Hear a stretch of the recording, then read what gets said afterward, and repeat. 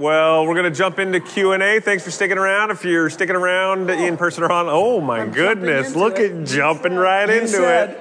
So if you got any questions or comments, text them into 360-447-8474. How about this? When you get to the end of the song, 8474, you go something like boom versus. But it's a twinkle. I know, but do you have to twinkle? It's instinctual. It's instinctual. Yeah. It's instinctual.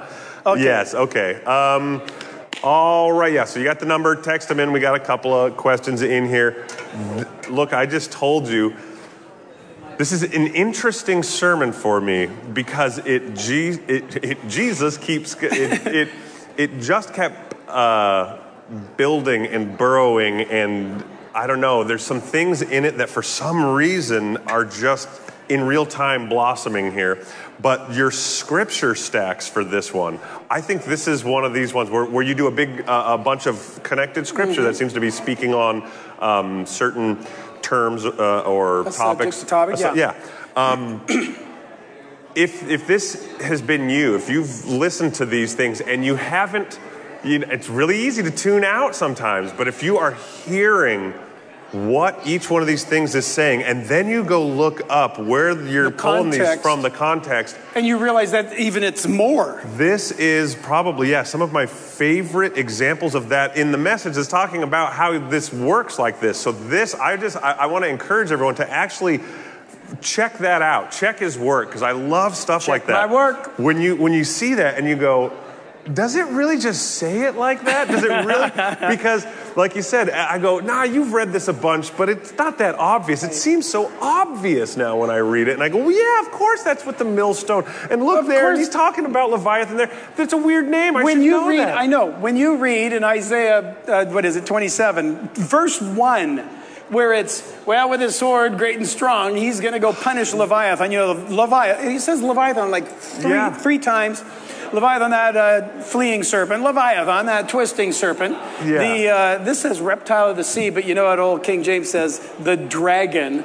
Yeah. The dragon of the sea. Sing to the dragon a vineyard of red wine. Yeah. And it's because, you find out it's because they're drinking the wine till they're inflamed, and because their sin is great.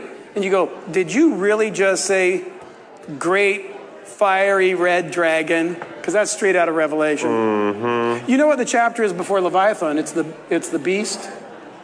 The chapter before Leviathan in Job. Yes. What's the name of the beast? Behemoth. It's a beast. And so you got one chapter on the beast, one chapter on the dragon in the first book written. Then in the last book written, you've got beasts and dragons. Yeah. It's like, wait a minute. A lot of people don't realize Job's the first book. But it's the one that in the book says you haven't written a book yet, God. Yeah, right. I wish you would write a book. And we mysteriously, scholarly sources say we don't have a date for it. So it is. Okay. Thank you. Yeah, really, really. I mean, it's just one that I think requires a second helping of. I would just really go through those and read them. It started out to actually be a sermon on Legion. And then Leviathan took over, and I thought, well, it's too late to take Legion out. I know. Okay, so let's just make it a huge tease. I know. And we'll get right down to the end, and then. And okay, so I personally, because I've watched this happen, and I've been inspired by it because it so parallels me.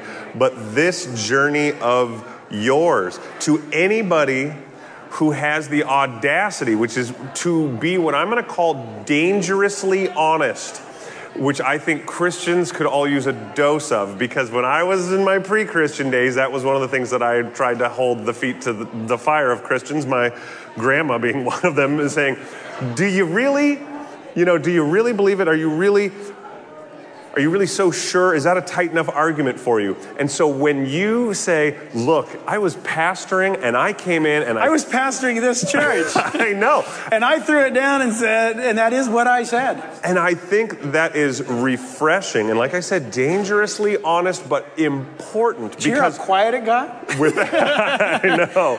I knew I had that funny follow-up line that Ken did. Okay, that'll help. It's just like it sucked all the air out of the room. Because people are doing the math going, wait, but you started pastoring 15 years ago. No, I was a pastor here when I did that. Yeah. It was from studying for sermons and all. Yeah. I went, I can't make sense of this. And I've got stacks of commentators because I was trying to control the Bible. I was trying to make it all say a thing. And that's what didn't work. Right. And I didn't like reading it. Right.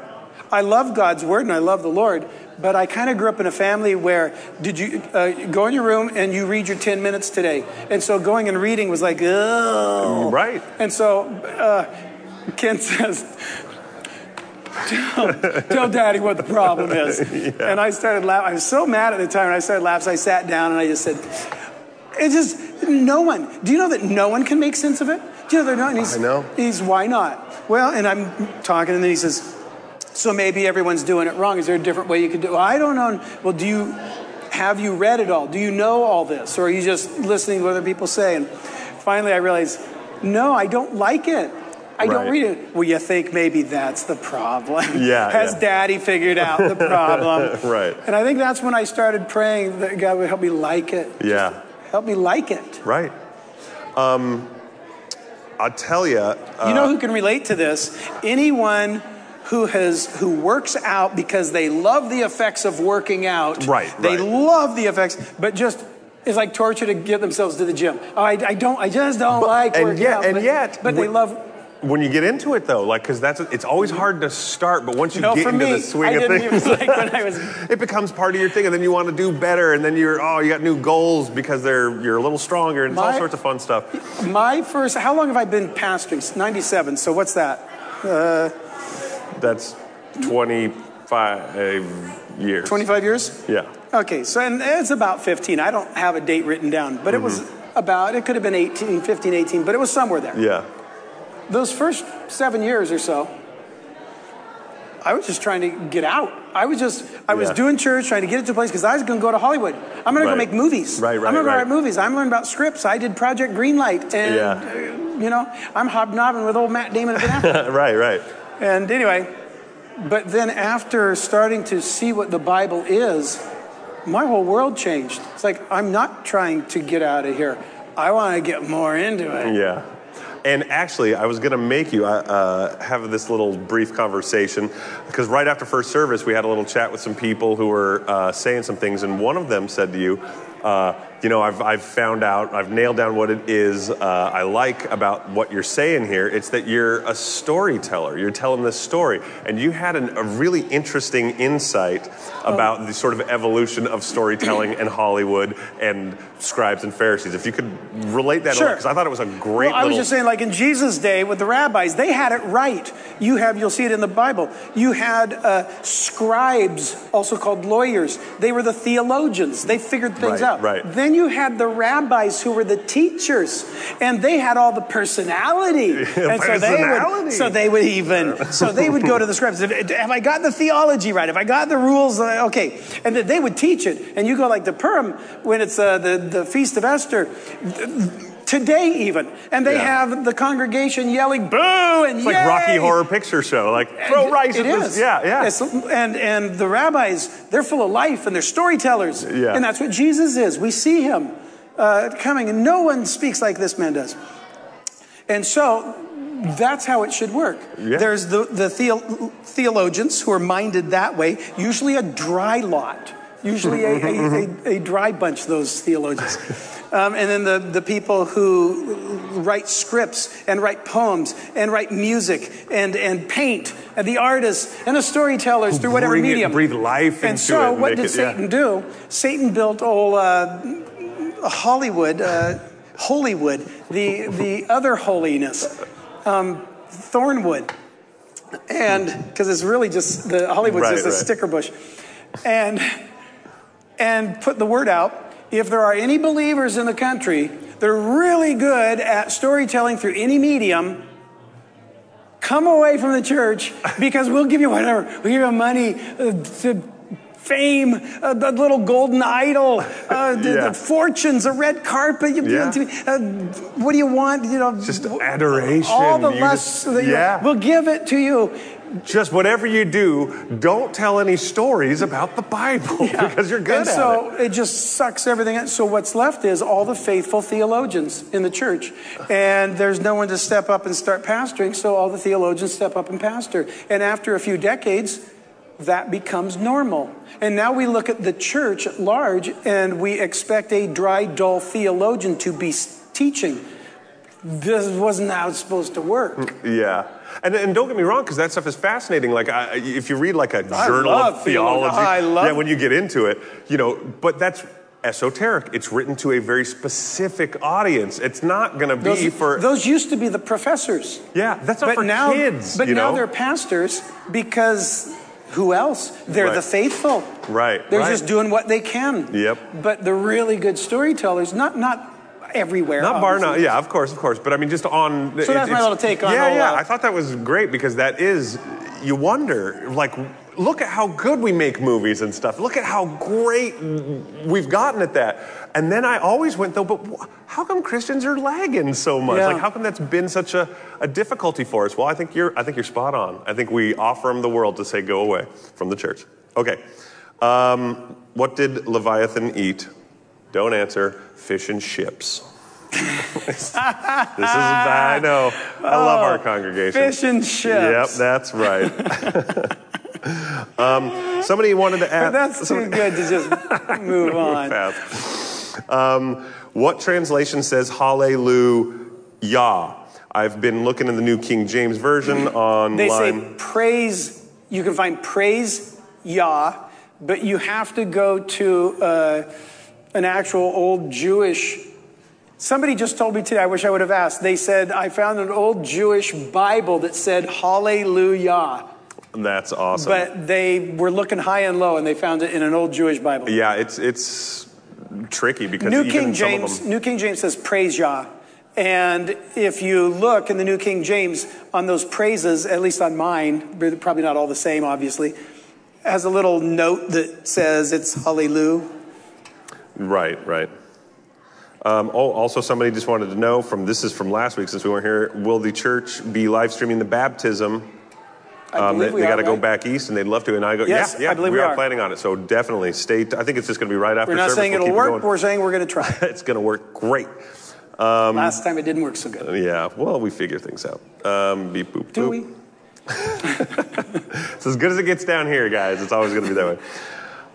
One thing that is so fun is that there are so many layers to the word. For example, you used a verse that said, to what can God compare Jerusalem? To the sea. The sea is a metaphor that works because it is a real thing. Leviathan could be that too, both metaphor and real visual aid to help us understand the comparison. Just a thought.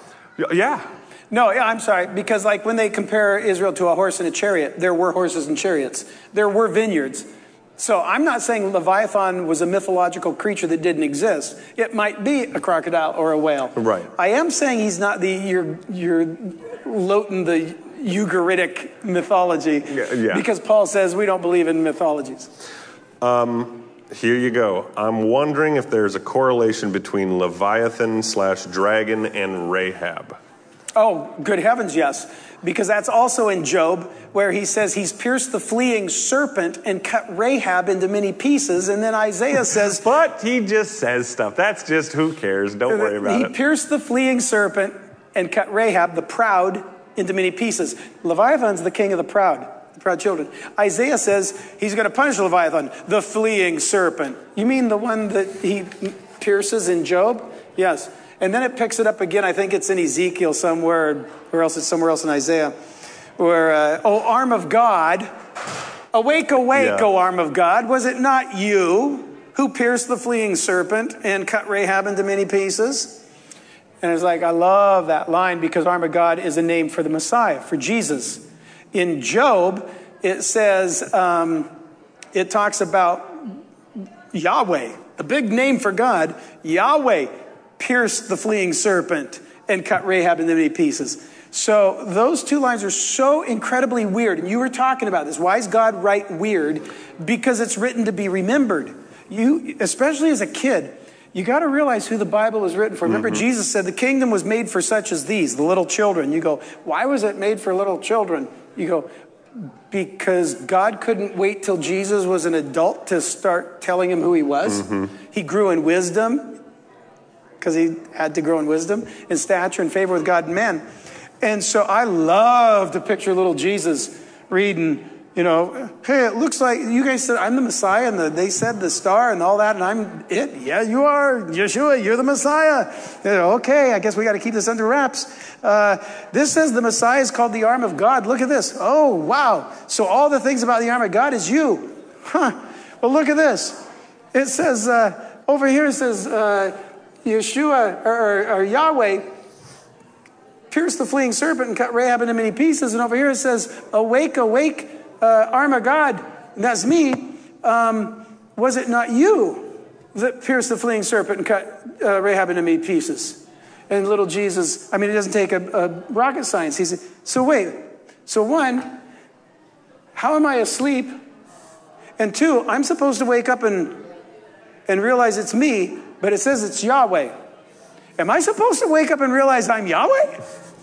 To which all the rabbis said, "Good, let's get him out of here." So when he was 12 and went into the temple and asked the questions and dumbfounded everyone, I like to think that might have been one. You know, it says that Yahweh cut Rahab into many pieces and pierced the fleeing serpent. And you know, it says that the Messiah is the arm of God. Why does it say, awake, arm of God, it was you? So they want to know who is Rahab in those verses. Rahab is a personification of the prideful. It's not they're not speaking to an actual person. And a lot of your versions won't have the name Rahab. But if you look in Isaiah, it's Egypt, because he called them Rahab bar Meshef. I don't know the other two parts of the word, but it starts with Rahab. Go look up the Psalm, I think it's 84 or so, where it says, to one who knows his word, I will mention Rahab and Babylon, for they were born in Zion. Just more pieces. They're all pieces to a puzzle that will put it, that's impossible to do, but will put itself together if we do what Ezekiel 3:10 says. Same thing he told Jesus, Son of man, receive every word I've spoken into your heart and have ears to hear. Which is why Jesus always yelled out, he was ears to hear. Okay, right. Okay, yes. Follow up. Could Leviathan be a representation of the spiritual rebellion and Rahab be the representation of the human rebellion? Ooh, sure. Well, run that through your dominoes, and which while that's going on in the background there, that's one of the points here that I think is very important. That's kind of been threaded through what we've been talking about these last few weeks. You said we help each other load it in, and he sorts it out and uses whatever is stored to speak. I think that is so concise and exact, and not like we could just need to pause and hear that's the best, easiest, clearest, unquestionable way for God to speak directly to you is the more that you have of his word in there, the more that you can pull it out and apply it and hear him and have it talk back. It's not a secret. He speaks through his word. It's so stupidly simple. And yet it is, though. I mean, it's so funny. Like you said, somehow we like to read about it, but not it. Right. That is just such a trick that just goes to prove how important it must be. Because we don't believe that it works the way it's supposed to work. Right. It's like, well, these are just stories I don't relate to this story at all. And he goes, you don't right now the way you're looking at it. Right. Load it in. Learn it and learn the others and watch what I do. And we love it. If you remember being a kid and watching a movie that was more of an adult movie that started, and you start that first one when you realized that you were getting old enough to catch what was happening in the plot and the setup and the bad guy, and all of a sudden you go, oh, wow, that was really neat. Do all your adult movies do? And you start to grow up and see how cool they can get. And you like being confused for an hour and a half while who did it? Who did it? And you're just... I had that exact experience Friday. My oldest grandson is staying with us, and we watched Last Kids on Earth. I'm not saying I recommend it, but we were watching it. And it's got some adult-level humor in it. Right. Like a lot of the cartoons do. And he's getting older now. And so with each of these jokes, we both laughed, and then he would turn to me and explain it. And it was The most adorable thing ever. Do you get why? Because it's like he's just getting them. Right. And wants to share. And you want to share it because you're like, that's who's there. And it sounds like. And that's the Bible. And that's how you feel. Chopsticks. Look at me. I'm making music. Right. You just start doing it. God will meet you and he'll start doing it. And like you said also kind of at the end there, you start by storing up the obvious lessons and the clear, simple stories. Sunday school has it right on a lot of these where you don't need to figure out now exactly how old. I do think that's another trick of the devil. What? Is to keep it Sunday school. Why do we, they're doing it right. Start the kids young. Right. But what did we do? We go, that's for kids. Right. The Bible is for kids. Right. But we're older now. We should argue theology. Right. And you forget. So bizarre. They're not children's stories. And that's the thing. We think we know the stories because we heard them in Sunday school. No, you heard like a heavily edited version because these are very adult stories. Right. That are not terrifically difficult or complicated in and of themselves, though, like a No, but a lot of them are just nasty and violent. Listen, I think that's a little bit of our contemporary cultural bias because if you read those old Grimm and Hans Christian Andersen, I mean, they're pretty grim. There's a lot of those, like, and then they eviscerated and ate and you're like, yeah, so. Okay. Kids are just a bunch of, never mind. Kids are great. We can give them a little more. Nothing right now. Nope, I think that's it. Okay. For now. So we're gonna get to this demoniac. I'm hoping. Yeah. I'm planning. That's teeing it up. I know, and that is because we've got a great thing going. I might even talk about the harmonization that I have not published because I'm waiting for a couple of these major problems to resolve themselves, and one did. Yeah. And so we've been celebrating this week because was it 2 demoniacs or was it 1? And when you approach it like a story, this whole last week, it's just been like a writer's room script writing where you go, but you can't have him say that. Like you can't say that. We have all the pieces out on the table going, no, but it can't be two there. If Luke's saying this and Matthew's saying this, if these are the things, we can't have him be here and say it at this time. And we wouldn't have put in the hours if we didn't believe it's perfect. It was written as a puzzle to be solved. And I'll tell you, the most heartening thing of that is no matter what, even the ones that are wrong, if you just stop and investigate something like that, what did we throw out? 20, 30 different ideas where you're like, okay, well, maybe it's this. Maybe he means it like this. And just doing that, you realize there are so many ways to hear things that you have just not even, because I heard it my first way and that was the right way. But if you just keep saying, okay, well, let's say he's saying it to the demon. No, let's say he's saying it to the man via the demon. Let's say he says it to both of them. And just go back and forth and all that. One of them will click and then you'll find the truth. I think that's all I got, though. So okay, let's get back to work. Yeah, love you guys. Let's do it again. In the room and online. That's right. Okay, bye.